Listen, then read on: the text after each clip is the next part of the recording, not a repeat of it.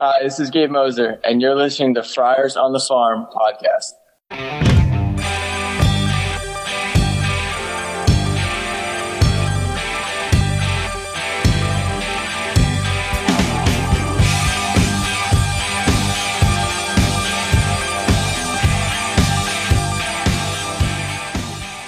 Welcome to episode 158 of, is it 158? 158, yeah. Friars on the Farm podcast. Come to me via Zoom is Roy.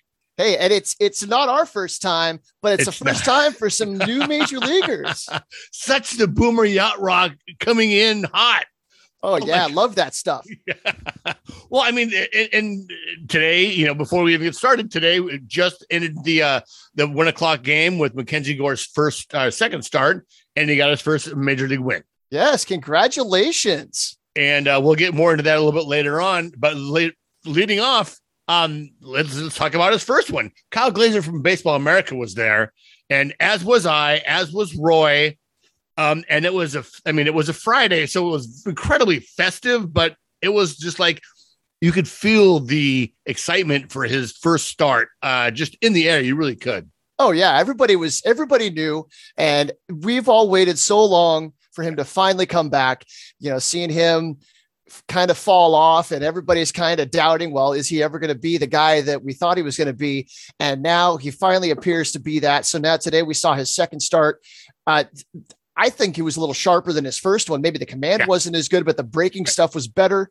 It is fantastic start. So Kyle Glaser wrote an article called "After 2 Years of Trials and Tribulations, Mackenzie Gore Finally Reaches the Majors."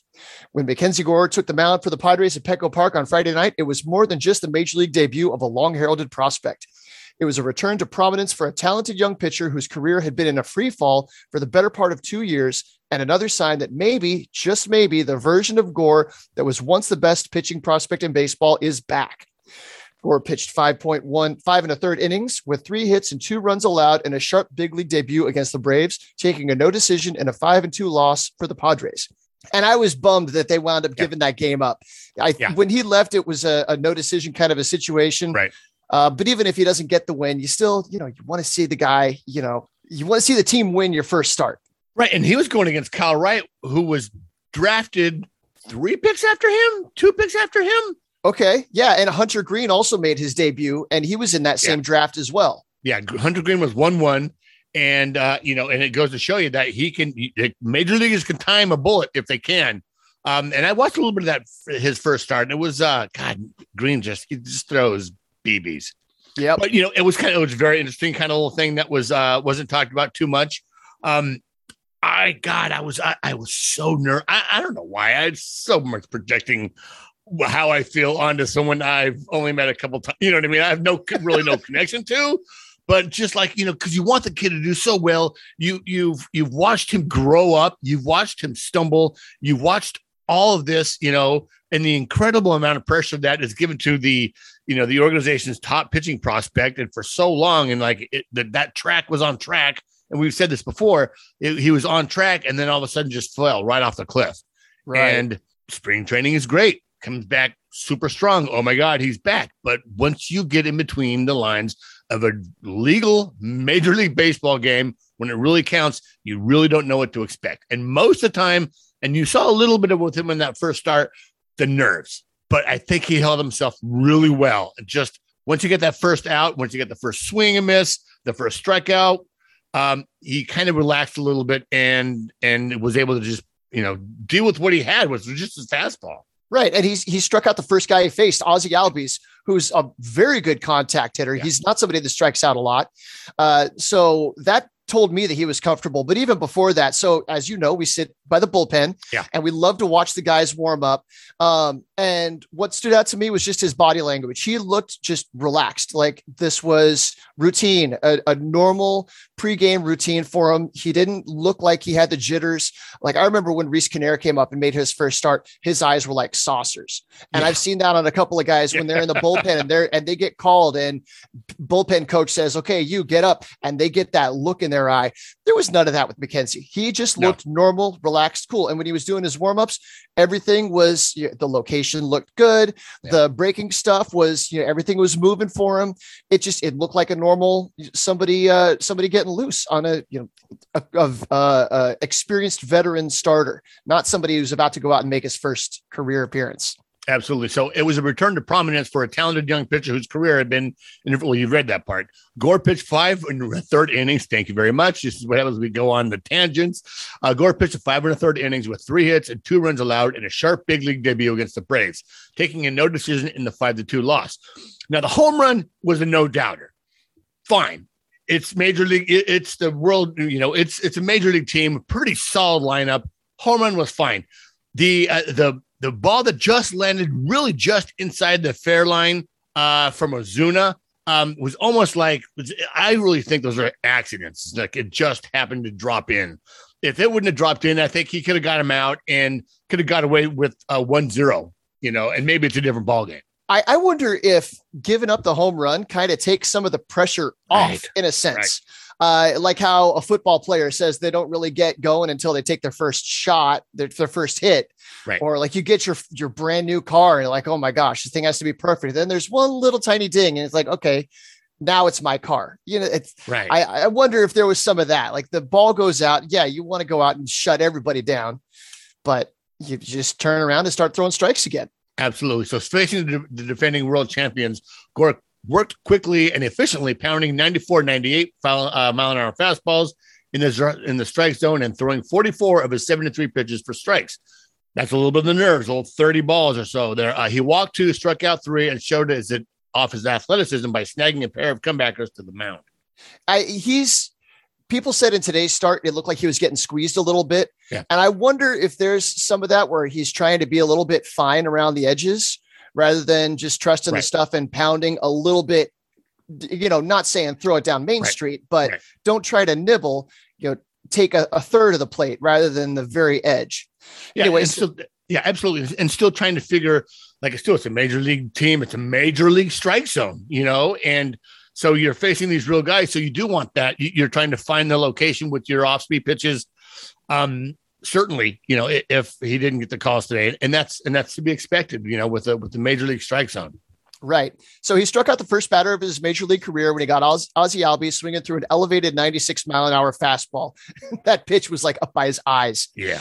He worked out of trouble with runners on, inducing a pair of double play balls and keeping the ball on the ground with 7 groundouts to only 2 flyouts. He eliminated hard contact aside from an Albies solo home run in the 3rd and responded by striking out Albies a 2nd time to lead off the 6th.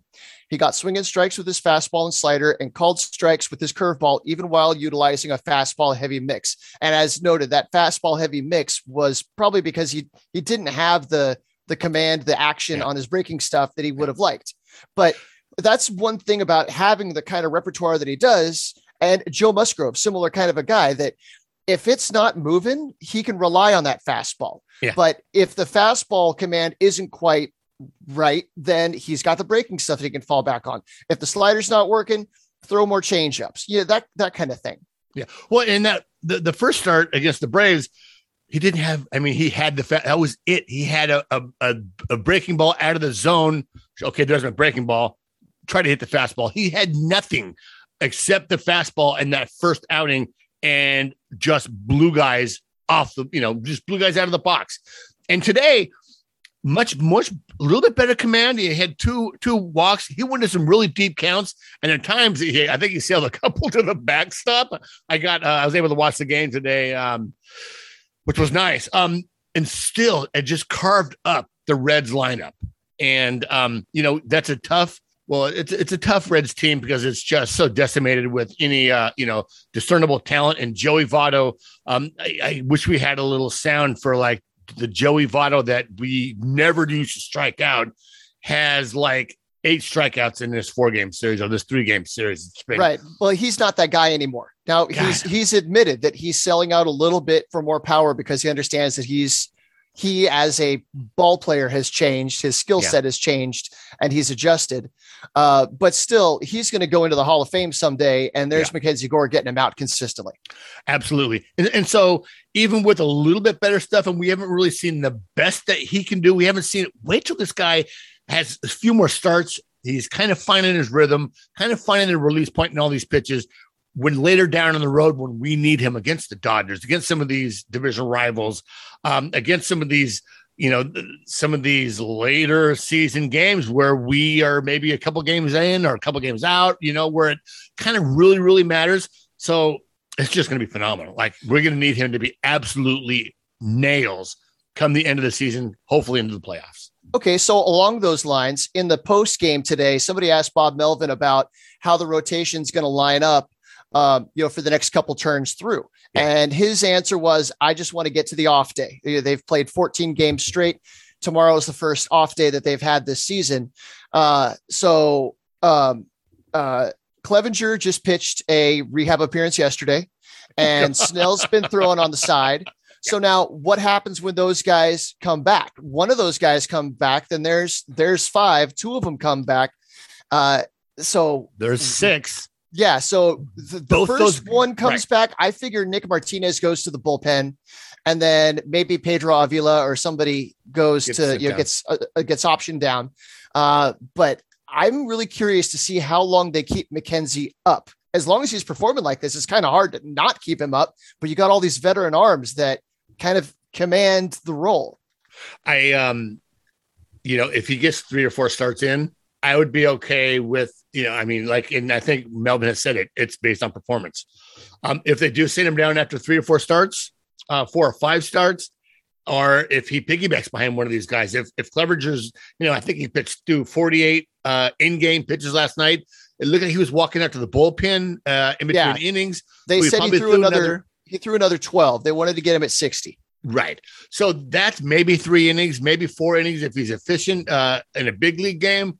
So I see maybe, I don't know. Maybe they do kind of keep him piggybacking or have him piggyback with Clevenger, McKenzie Gore, that is. Sorry. Well, it'd be interesting. Inquiring minds want to know. And I was watching that game. I caught a little bit of that game last night. And, God, Clevenger was wearing his brown Padre pants with that Margaritas jersey. God, it was just, from the bad video that you have from the El Paso Chihuahua feed, you're like, oh, that just looks gross. That must be really bad when you see it up close. Well, as ugly as all that was, it sure was pretty seeing him on the mound, throwing full effort and looking filthy up there. So one thing that we have that I've been appreciating the last few days that we haven't had in as long as I can remember is the depth.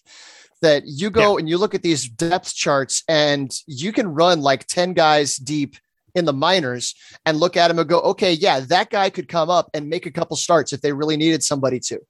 Yeah. So there are all question marks with the guys on the major league roster, but so far everybody's showing the stamina, the efficiency.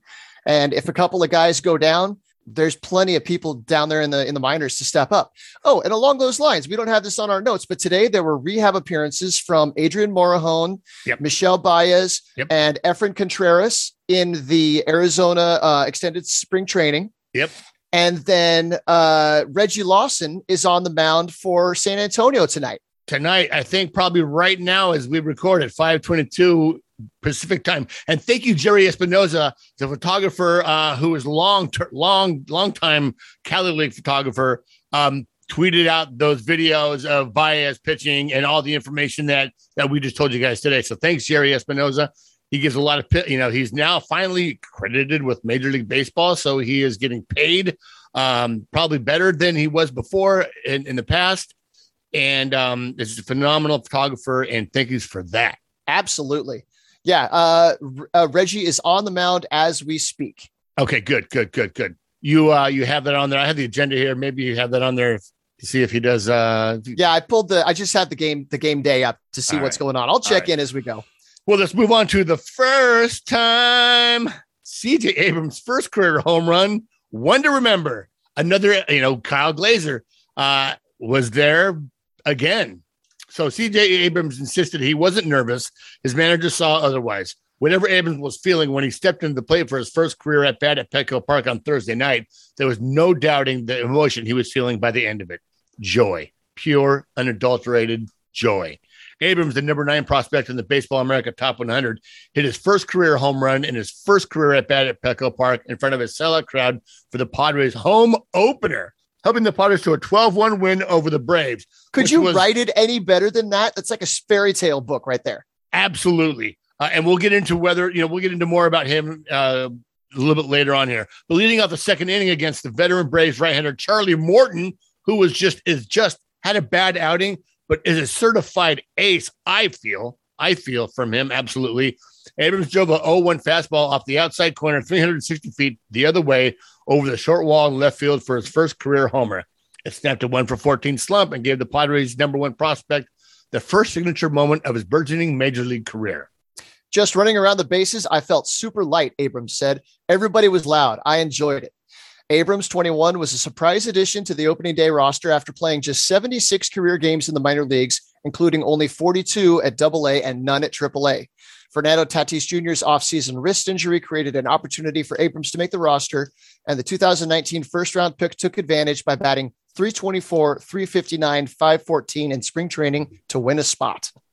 Yeah, and with a couple of Arizona home runs, but still having a really strong spring and showing some early power. And the injury to Fernando certainly gets him on the major league roster. Now, since then, he got an RBI single today, and there at times his at bats that, obviously, if Fernando was healthy, he would be in AAA right now, getting the development that I think he needs. But if he's going to be up here, Bob Melvin, much to his credit with Mackenzie Gore, when it took him out after after 1 out, allowed the crowd to kind of show their appreciation with a start, is giving CJ plenty of opportunities to just kind of work through it, Right. And at times he does look overmatched, and at times they're like, woof.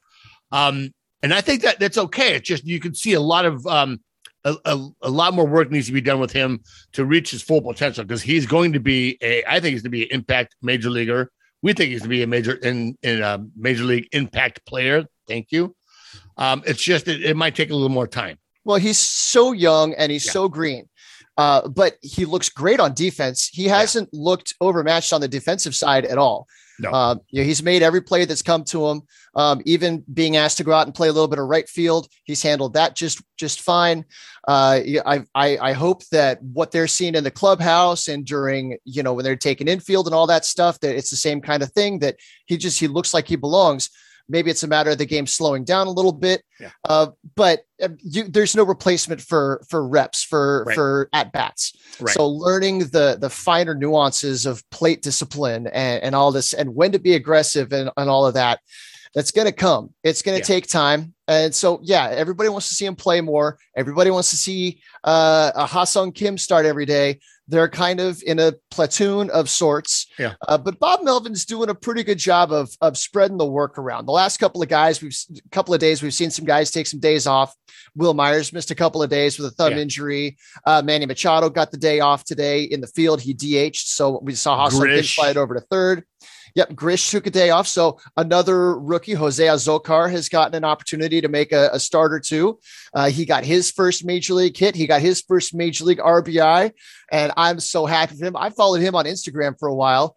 His wife and his little kid. He has a little baby, and they seem like awesome people. But it's funny. You look at him; he looks like a very, very young Cuba Gooding Jr., like a very young. What, like when kind of a round when he was sitting in the barber's chair and Coming to America? Yeah, I mean, like that young.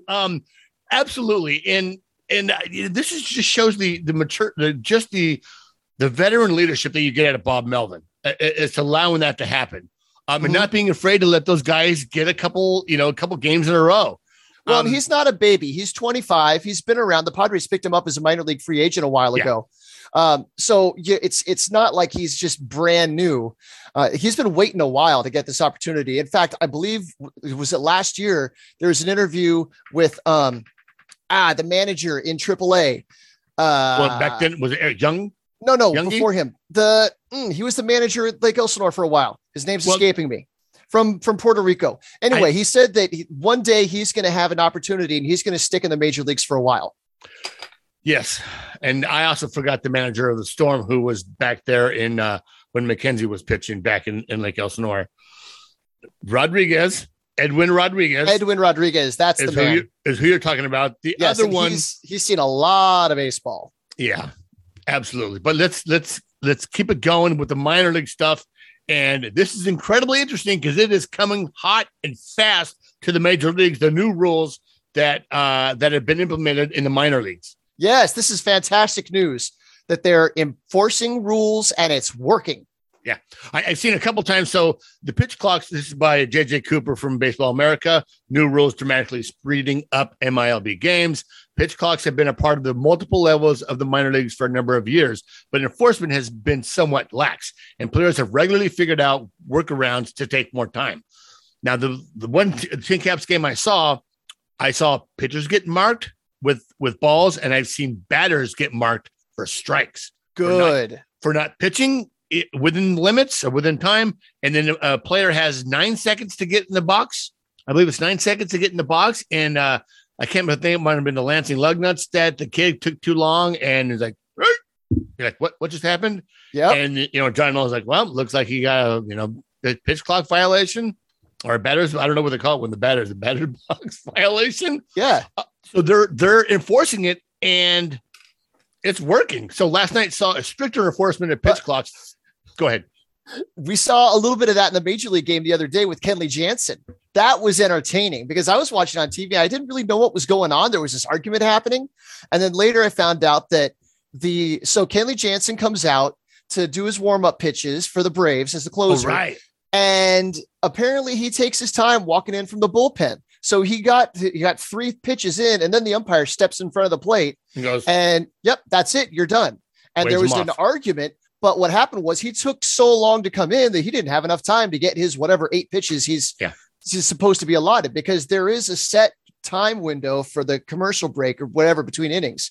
So by him doing that, people are like, oh, it's another ump show and he's just delaying things. No, he's sending the message that, look, we're paying attention.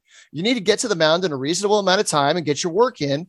Let's keep the show going. Right. And so Kenley Jansen's going to come jogging in next time. And hopefully everybody else saw that and said, all right, we're going to take it serious. And so that's what we're seeing with this article here in the minors. Yeah. So a new stricter enforcement of pitch clocks, 14 seconds with bases empty and 18 seconds with runners on base. Add rules that require hitters to remain in the batter's box began to be enforced around the minors. And while it's only day one of a season-long experiment, the results were dramatic. On the first day of enforcement, the new rules appeared to cut more than 25 minutes from the average game time. Now, I love baseball. It's the only sport I follow. It's the only, I could watch it all day. 3-hour games are just way too long. The 3 hour, 3:15, 3:20.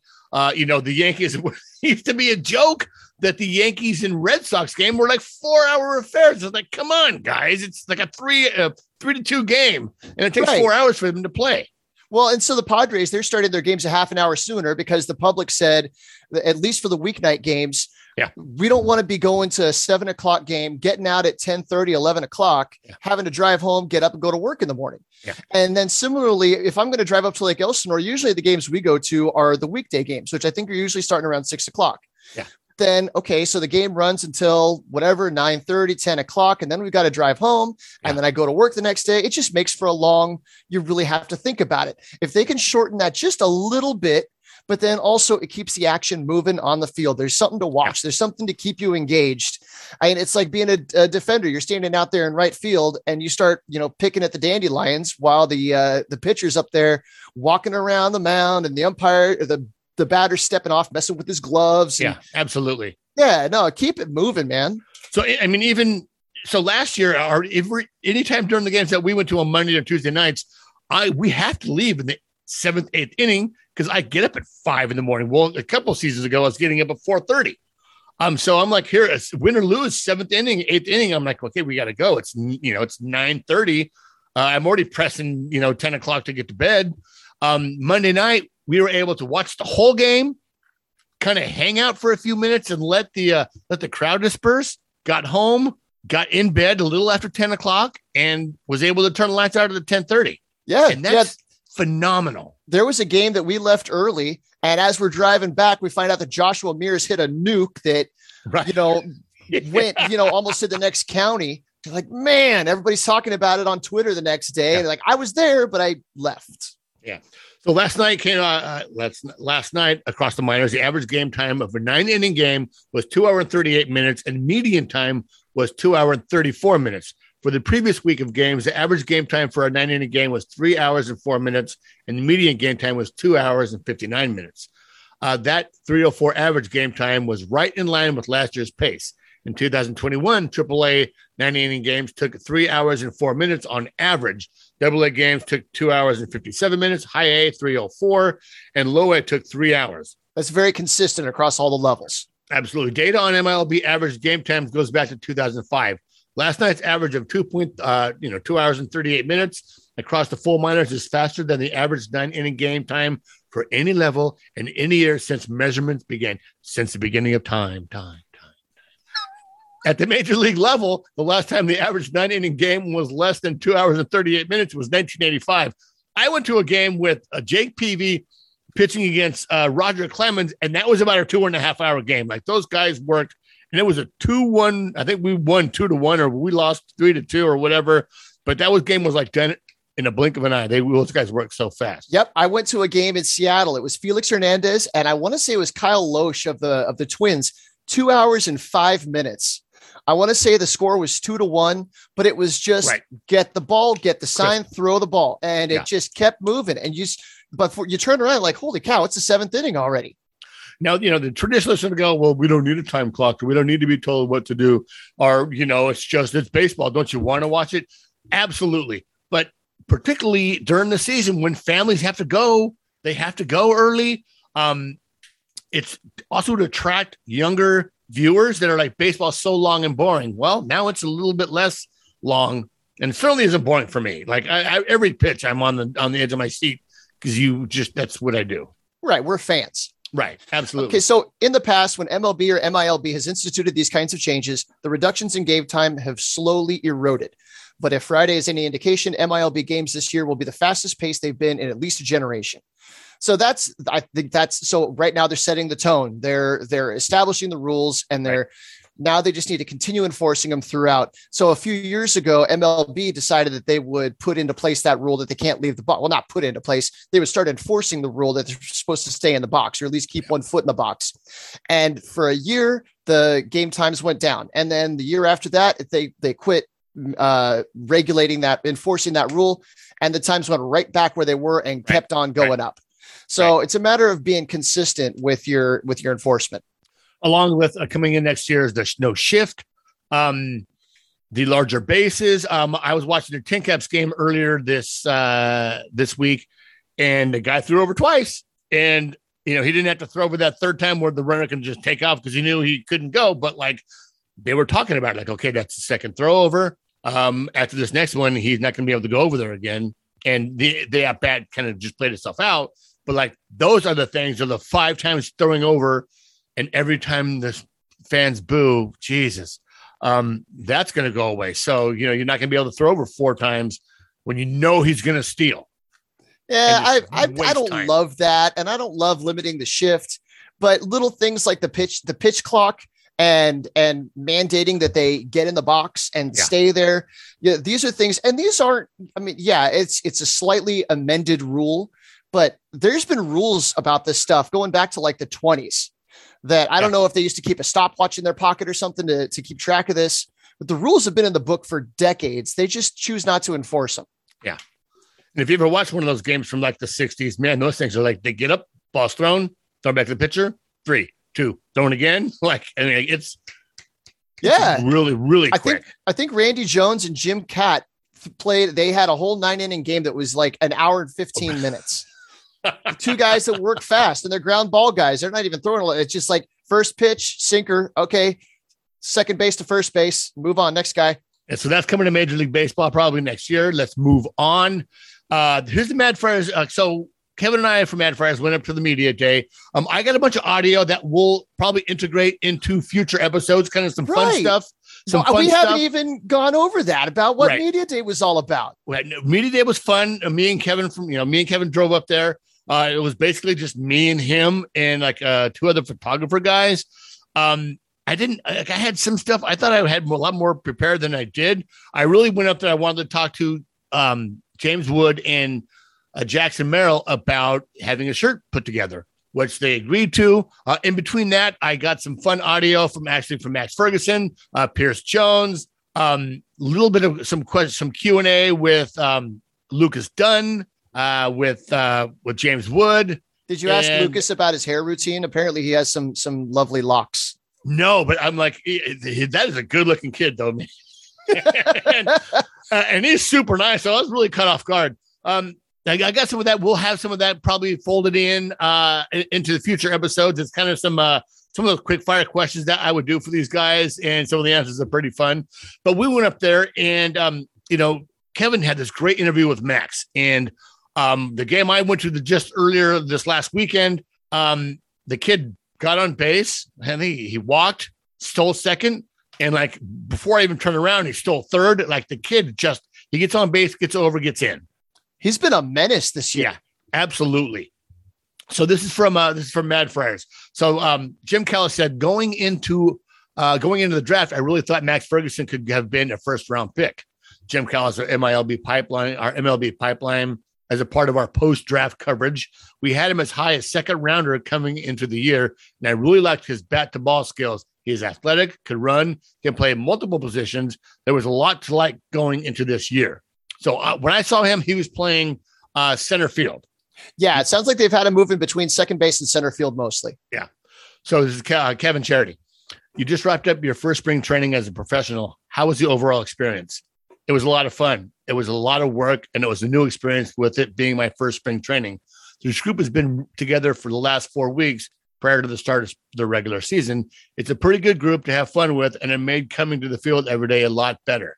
So last season, between the long college season and your professional debut, you played in over 100 games. Did you approach the offseason like you normally would, or did you try to get in a little extra rest?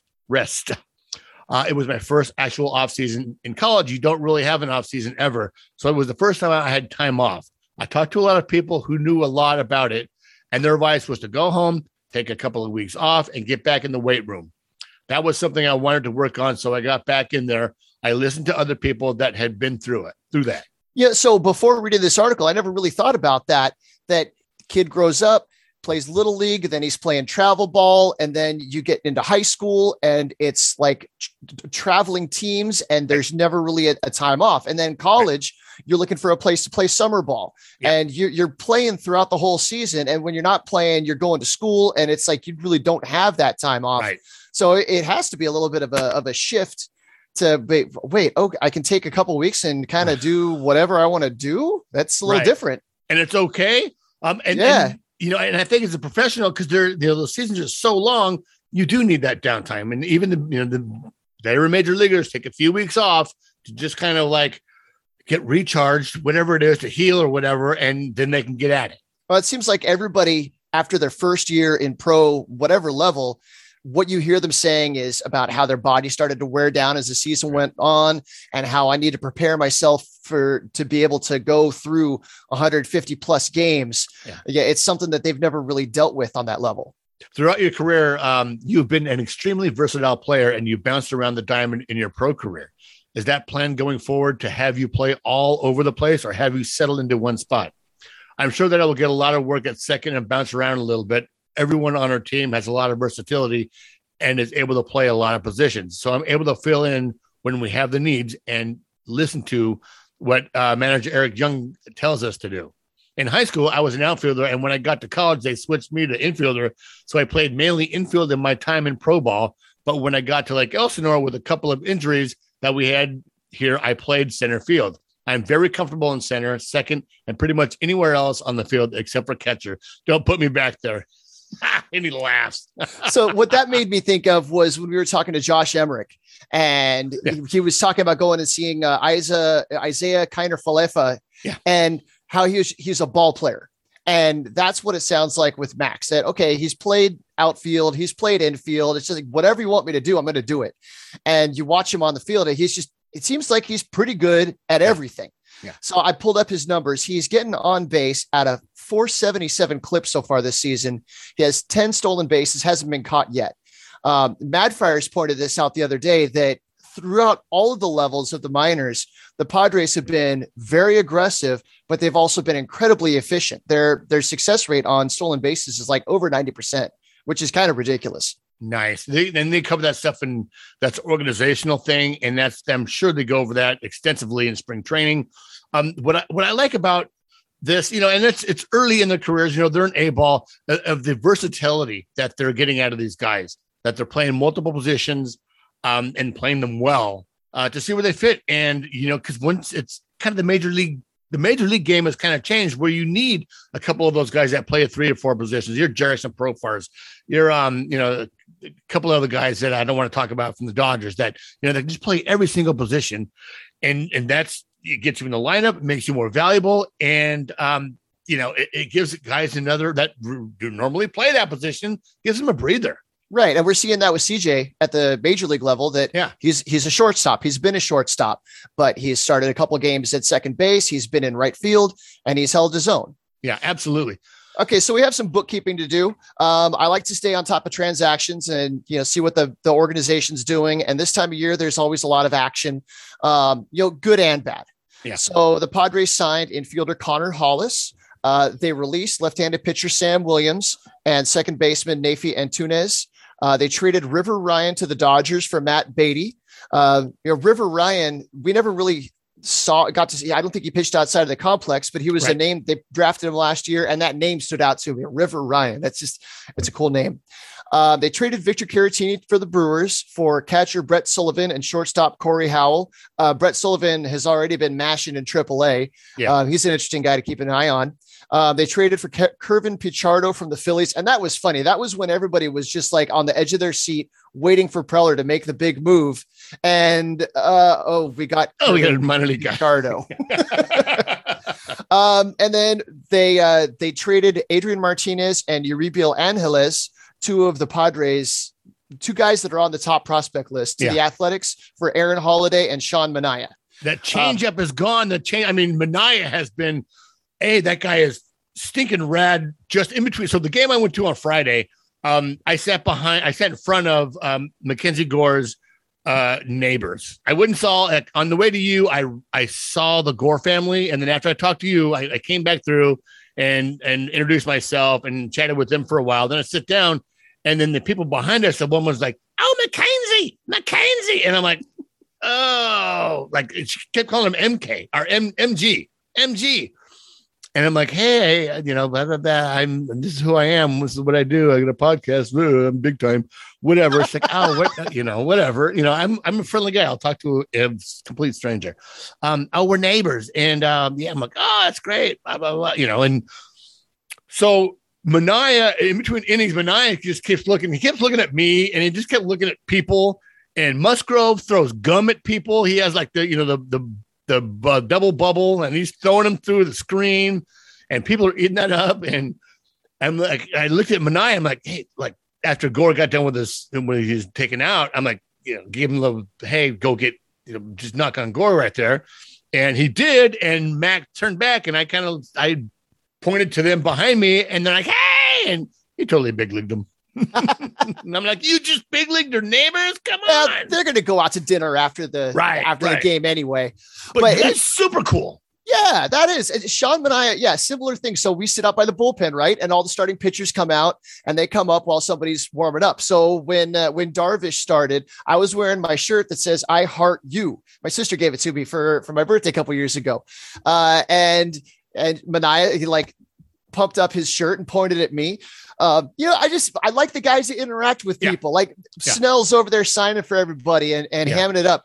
And Nabil Krismat, he's one of the nicest guys you're going to come across, and he loves giving big old handfuls of gum to the kids, but he makes them reach their little fingers through the net and try to get it.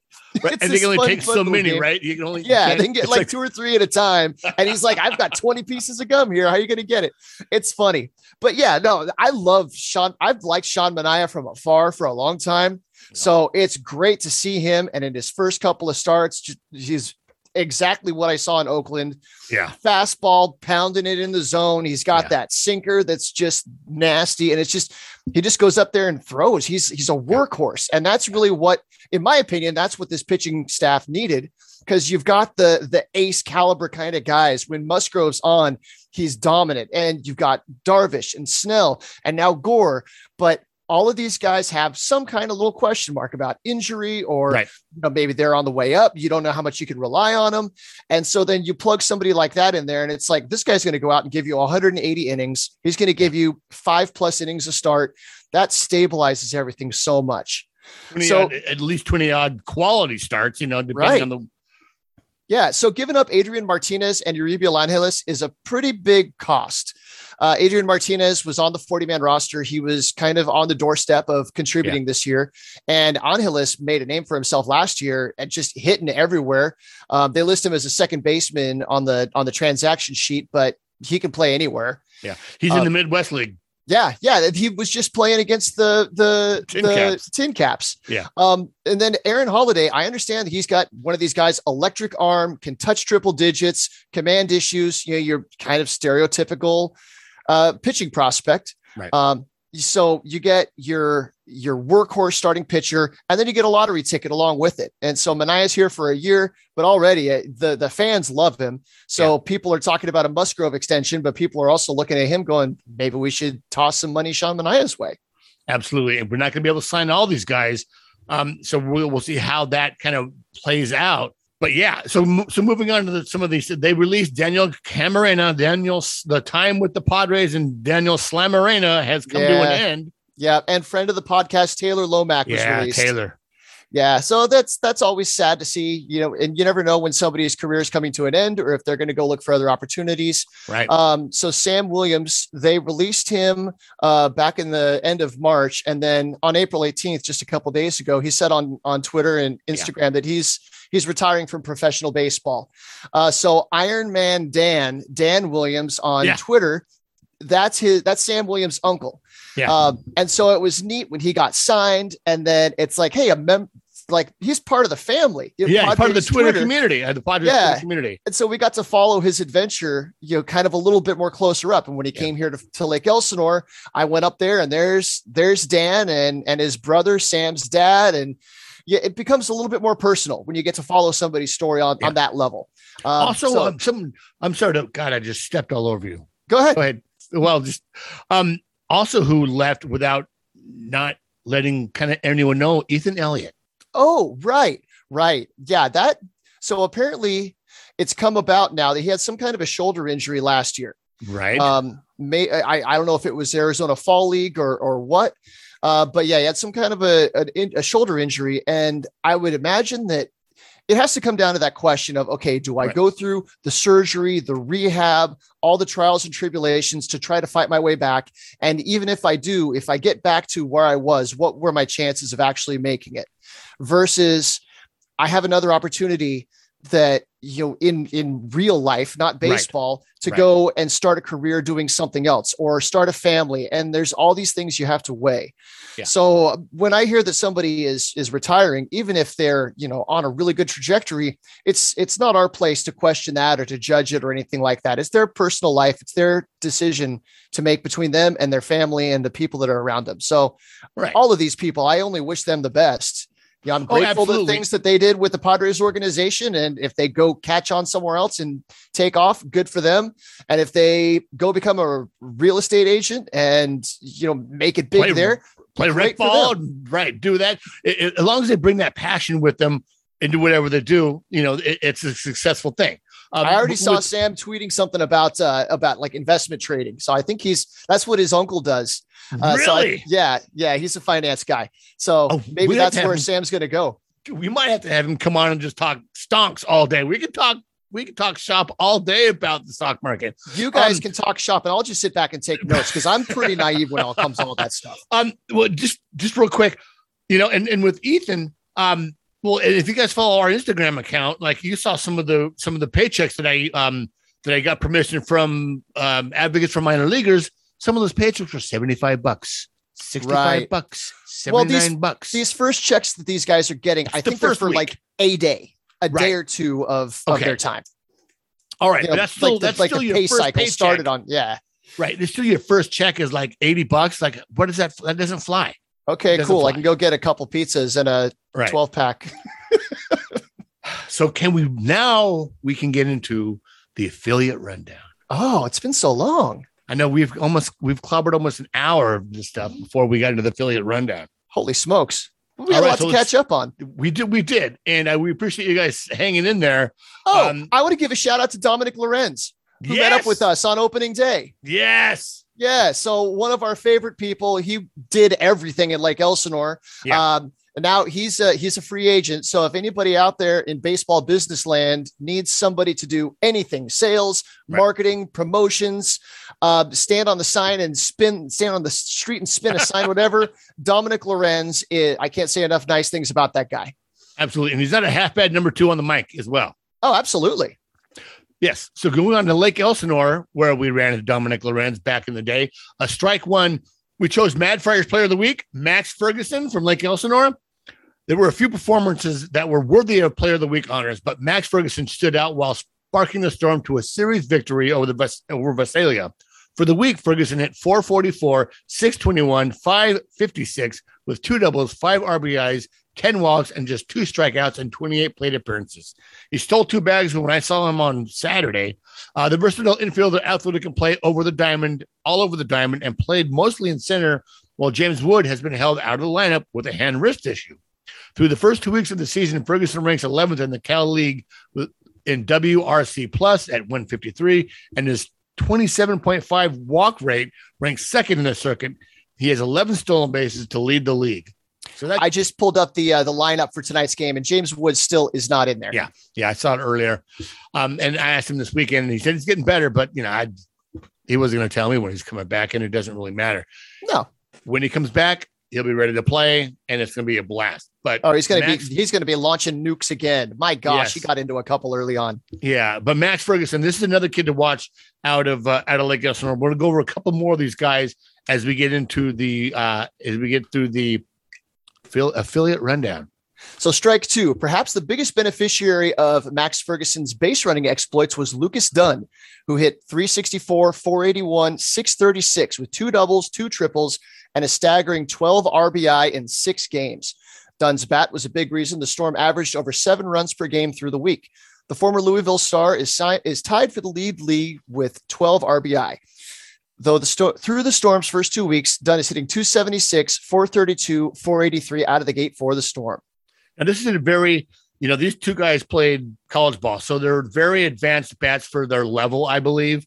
So they're going to dominate a little bit. There's going to be some growing pains there, but certainly they're holding their own and they're doing what they're supposed to do at this level. Yeah, and they're making Storm baseball a whole lot fun to watch. Yeah, absolutely. The double I saw from Dunn, he was playing first base that day. He hit one off the wall. He's a right-handed bat, but he hit one off the wall in the right field monster. Oh, they need to come up with a name for that wall. They talked about naming it. They need to come up with a name for it. Strike 3, Friday in the Storm's 3 victories, they have scored 41 runs. And the 4 losses, they have tallied just 13 runs. Max Ferguson has his best game as a professional, notching a career high 4 hits and scoring 4 runs. He collected his first extra base hit of the season, a double, to play the run in the 4th. Ferguson's big night raised his batting average nearly 150 points, from 158 to 292. Lucas Dunn tied a career high with 3 hits, including a pair of triples in the Storm victory. The Louisville product drove in a career-high 6 runs Friday night. Jackson Merrill led off and had 3 singles and a run scored. Merrill, 18, has 4 multi-hit games in 7 starts and is 7 for 11 the last 2 nights. Merrill has yet to connect on a home run, but is sporting an excellent .394, .459, .455 slash line through his first 7 games in the Cal League. A name you need to listen and keep up for is right-handed pitcher Garrett Hawkins, started for Lake Elsinore and dominated early. He struck out the side in the 2nd and was perfect through 3 before allowing a leadoff single in the 4th. He allowed a pair of base runners in the 5th before being lifted with 1 out. Overall, he allowed a pair of earned runs with a walk and 7 strikeouts. This season, the big righty has struck out 13 while walking just 1 batter in 8 in the 3rd innings. That kid's going to be a stud. He's going to be on his way. Oh, yeah? I'll have to keep an eye out for him. Absolutely. He's a big boy, too. Big glasses wearing guy. I like it. Yeah. Okay, moving on to Fort Wayne. And I got to give a shout out to the folks at Mad Friars. Thank you. These daily and weekly recaps, we borrow a lot of content from them, and they do some excellent writing. And I love this. So strike one, Tuesday, the Tin Caps had the cheat code at the plate. I love that. Brandon Valenzuela. That was me. I actually put that in. Oh, you put that in? Yes. All right. Everything else is them. Brandon Valenzuela was a triple shy of the cycle and hit a grand slam going 3 for 5. Bobby Barrels, or Robert Hassel III, hit his first double of the season and had a single, finishing the day with an RBI and 2 runs scored. He's hitting a cool 400 in his first 10 games of the season. Joshua Mears put his own stamp on the game with 3 extra base hits, including a mammoth solo home run in the 8th inning. Is there any home run that he hits that isn't a mammoth home run? Right. It's either a moonshot or a laser beam. I have yet to see him get a cheap one. The top of the scale power that the Washingtonian possesses has pushed his early season slugging percentage up to .667. Perhaps more importantly, after a flurry of strikeouts in his first week, Mears has K'd just 4 times in his last 4 games to lower his strikeout percentage to 37.2%. Adam Smith started and is stretched out to 3 innings. Through his first 2 innings, Midwest League hitters are just 3 for 19 against the righty. I guess that means in his 3rd inning, he hasn't been doing so well. Right. Felix Minjarez nailed down the win in relief, adding to his gaudy strikeout totals. The former University of Redlands right-hander now has 13 strikeouts across just 5 2/3 innings. Ryan Auk converted his second career save opportunity with a pair of clean innings. Now, I happened to go to one of the last ball games played at Lancaster Park. It was a postseason game, and Felix Minjarez was with the Storm, and he had a whole bunch of people there. All these college guys were cheering for him. I'm like, hey, are you guys family? Are you friends? Oh, no, we all played baseball together at University of Redlands, which is right around the corner there. Lancaster, that is no longer because because of minor league contraction. Yeah, it's too bad because that was a nice park. It wasn't bad. It wasn't bad, but now it's that's the field where the wind is blowing out 99% of the time, and it's usually at gale force winds. So pitchers just got rocked. Right. Yeah, and on that note, in San Antonio, they were playing in Amarillo yesterday, and I think the game started with a 23-mile-an-hour wind at first pitch, and it wound up like 19-10. We'll have that later on in the banana stuff goes on. So and Josh Mears has hit 2 shots tonight, so the kid is finally starting to find that power swing pretty consistently now. Oh yeah. So strike 3, the Tin Caps use an 8th inning grand slam from Justin Lopez. Oh, sorry about that. Strike 2. Friday night, right-handed starting pitcher Ryan Burgert breezed through 4 innings on Friday night, allowing just 1 run in the Fort Wayne Tin Caps loss. Burgert struck out 5 batters, walked none, and didn't allow a batter to reach base until there was 2 outs in the top of the 4th inning. Tin Caps once again had a chance at a late comeback. Robert Hassel III used his speed to put pressure on the defense and force an error with 1 out in the 9th. Because Hassel singled back in the 4th inning, the error meant that the outfielder has reached base safely multiple times in every game this season. He is just, when he got called up last year, and he kind of had the struggles, then he hit the 3 bombs in 1 game. You're like, okay, that can happen, or that's fine. He continued to struggle, so coming in this year, you're wondering if he's going to continue to struggle and then maybe find his footing. He has got out of the gate. I've watched several of those at bats. I haven't quite got my minor league watching yet, my MILB TV schedule down yet, but the games that I've watched him, he is incredibly comfortable, and he is choosing the pitches that he hits, and he doesn't mind going the opposite field as well. I saw somewhere he admitted that after he had that 3 home run game, he got a little homer happy for a while, which is totally understandable. Yeah, even major leaguers get that way. For sure. Okay, so strike 3. The Tin Caps used an 8th inning grand slam from Justin Lopez to win the series against their rivals from South Bend. The switch hitting infielder hit 357, 438, 786 with a double and a triple to go with his homer. Lopez started the season on the San Antonio roster, but was moved back to Fort Wayne after Euribiel Angeles was traded to the A's in the Sean Manaea deal. Lopez has some power and is good defensively, but he's generally struggled to get on base throughout his time in the system. If Lopez can refine his approach, he's an interesting guy to watch. And he's one of those people that when you're watching everybody doing their warm-ups, he stands out to you.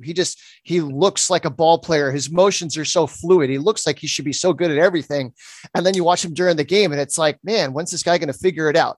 Right. Absolutely. And he was back there. He was part of the 2016 massive signings, if I wasn't correct. Correct. Yeah. Oh, and on that note, today, old friend Gabriel Arias made his major league debut. I watched the first at bat. Oh, yeah. The Cleveland Guardians called him up, and he got hit by a pitch? His first at bat, he grounded out to second. They scored, the Guardians scored 10 runs. Right. He got on by an error. That's right. Yeah. It was fielder's choice. Okay. Yeah. That inning was just so bad for Chicago. There were like 3 errors in the inning, and literally they scored, I think, 10 runs, and the Guardians scored 10 runs against Keuchel. I think eight. So then the next guy came in, and they just were, even Austin Hedges got a hit. It was amazing. Holy cow. Did you see him trip over his bat? No, I did earlier in the week. Yes. But yeah, he laid down a bunt and then trips over his own bat. Oh my God.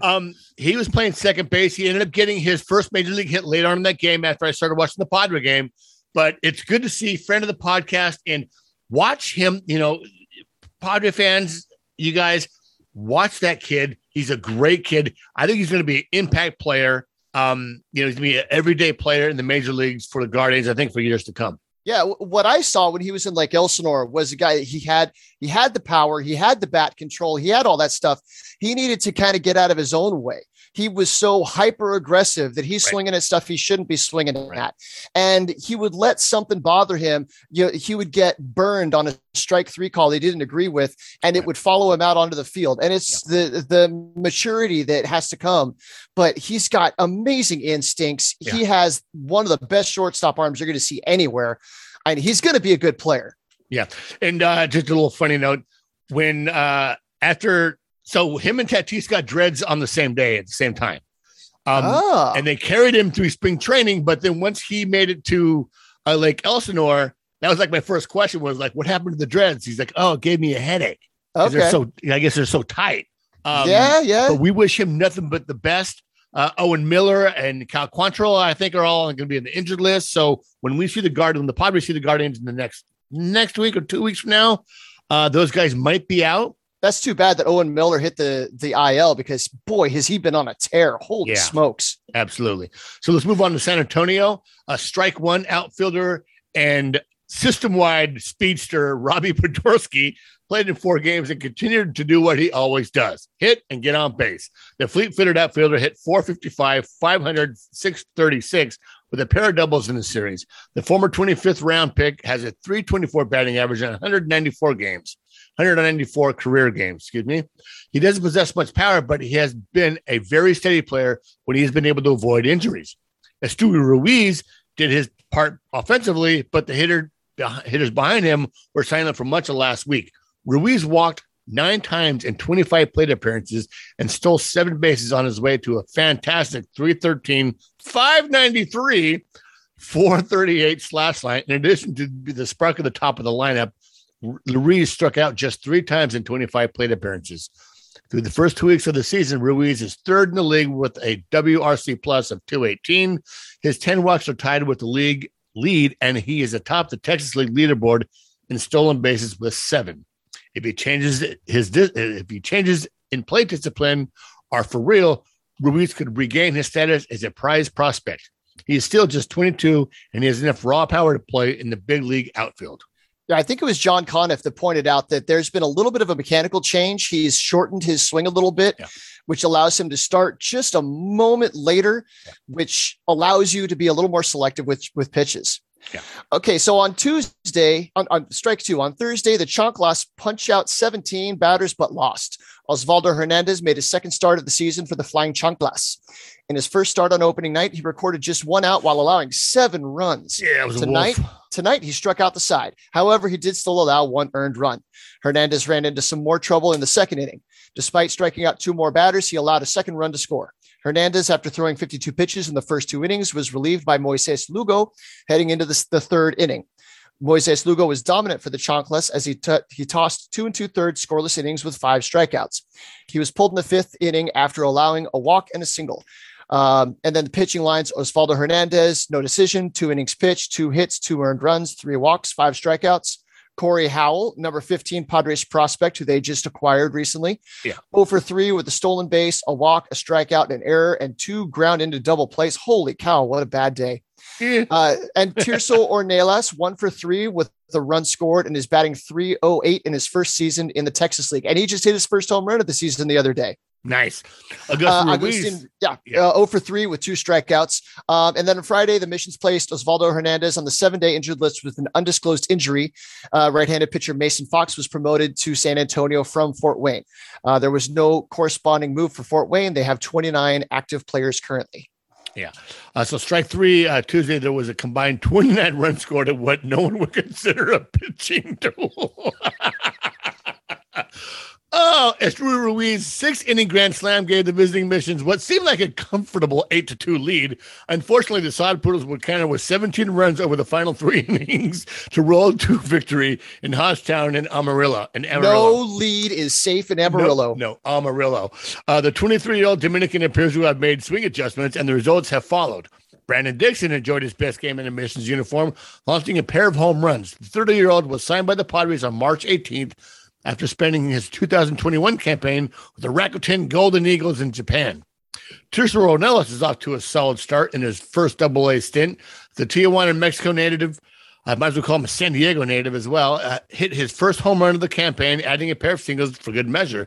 The now 22-year-old is one of the few remnants of the heralded 2016 international signing class, along with his San Antonio teammate, Agustin Ruiz, who rounded out the offense with a career-high tying 4-hit performance. The effort nearly doubled Ruiz's batting average from 176 to 318. In all of this, Gabe Moser, who scattered 2 earned runs across 4 2/3 innings, the 25-year-old has a respectable 3.72 ERA through 2 starts in the Texas League. Now, Gabe isn't known as a power pitcher. He absolutely relies on control and finesse and that gnarly curveball that he has. Yep. All right, moving on to El Paso. The Mad Friars pitcher of the week for the week ending April 17th was right-handed pitcher Jesse Scholtens of El Paso. And by the way, I like that they do this now that everybody's on the same schedule. So the whole minor league org has Monday off. Yeah. On Monday, the guys put their heads together at Mad Friars and they say who their players of the week are for every level. And it's probably my favorite article of the week outside of some of the interviews they do. Okay, so Scholtens, age 28, started Thursday night and pitched 5 scoreless innings in a game El Paso ultimately won. The former 9th rounder scattered just 3 hits while walking 1 and striking out a season-high 6 batters. The 6'4" right-hander is in El Paso for a 3rd stint, and thus far the results have been sparkling.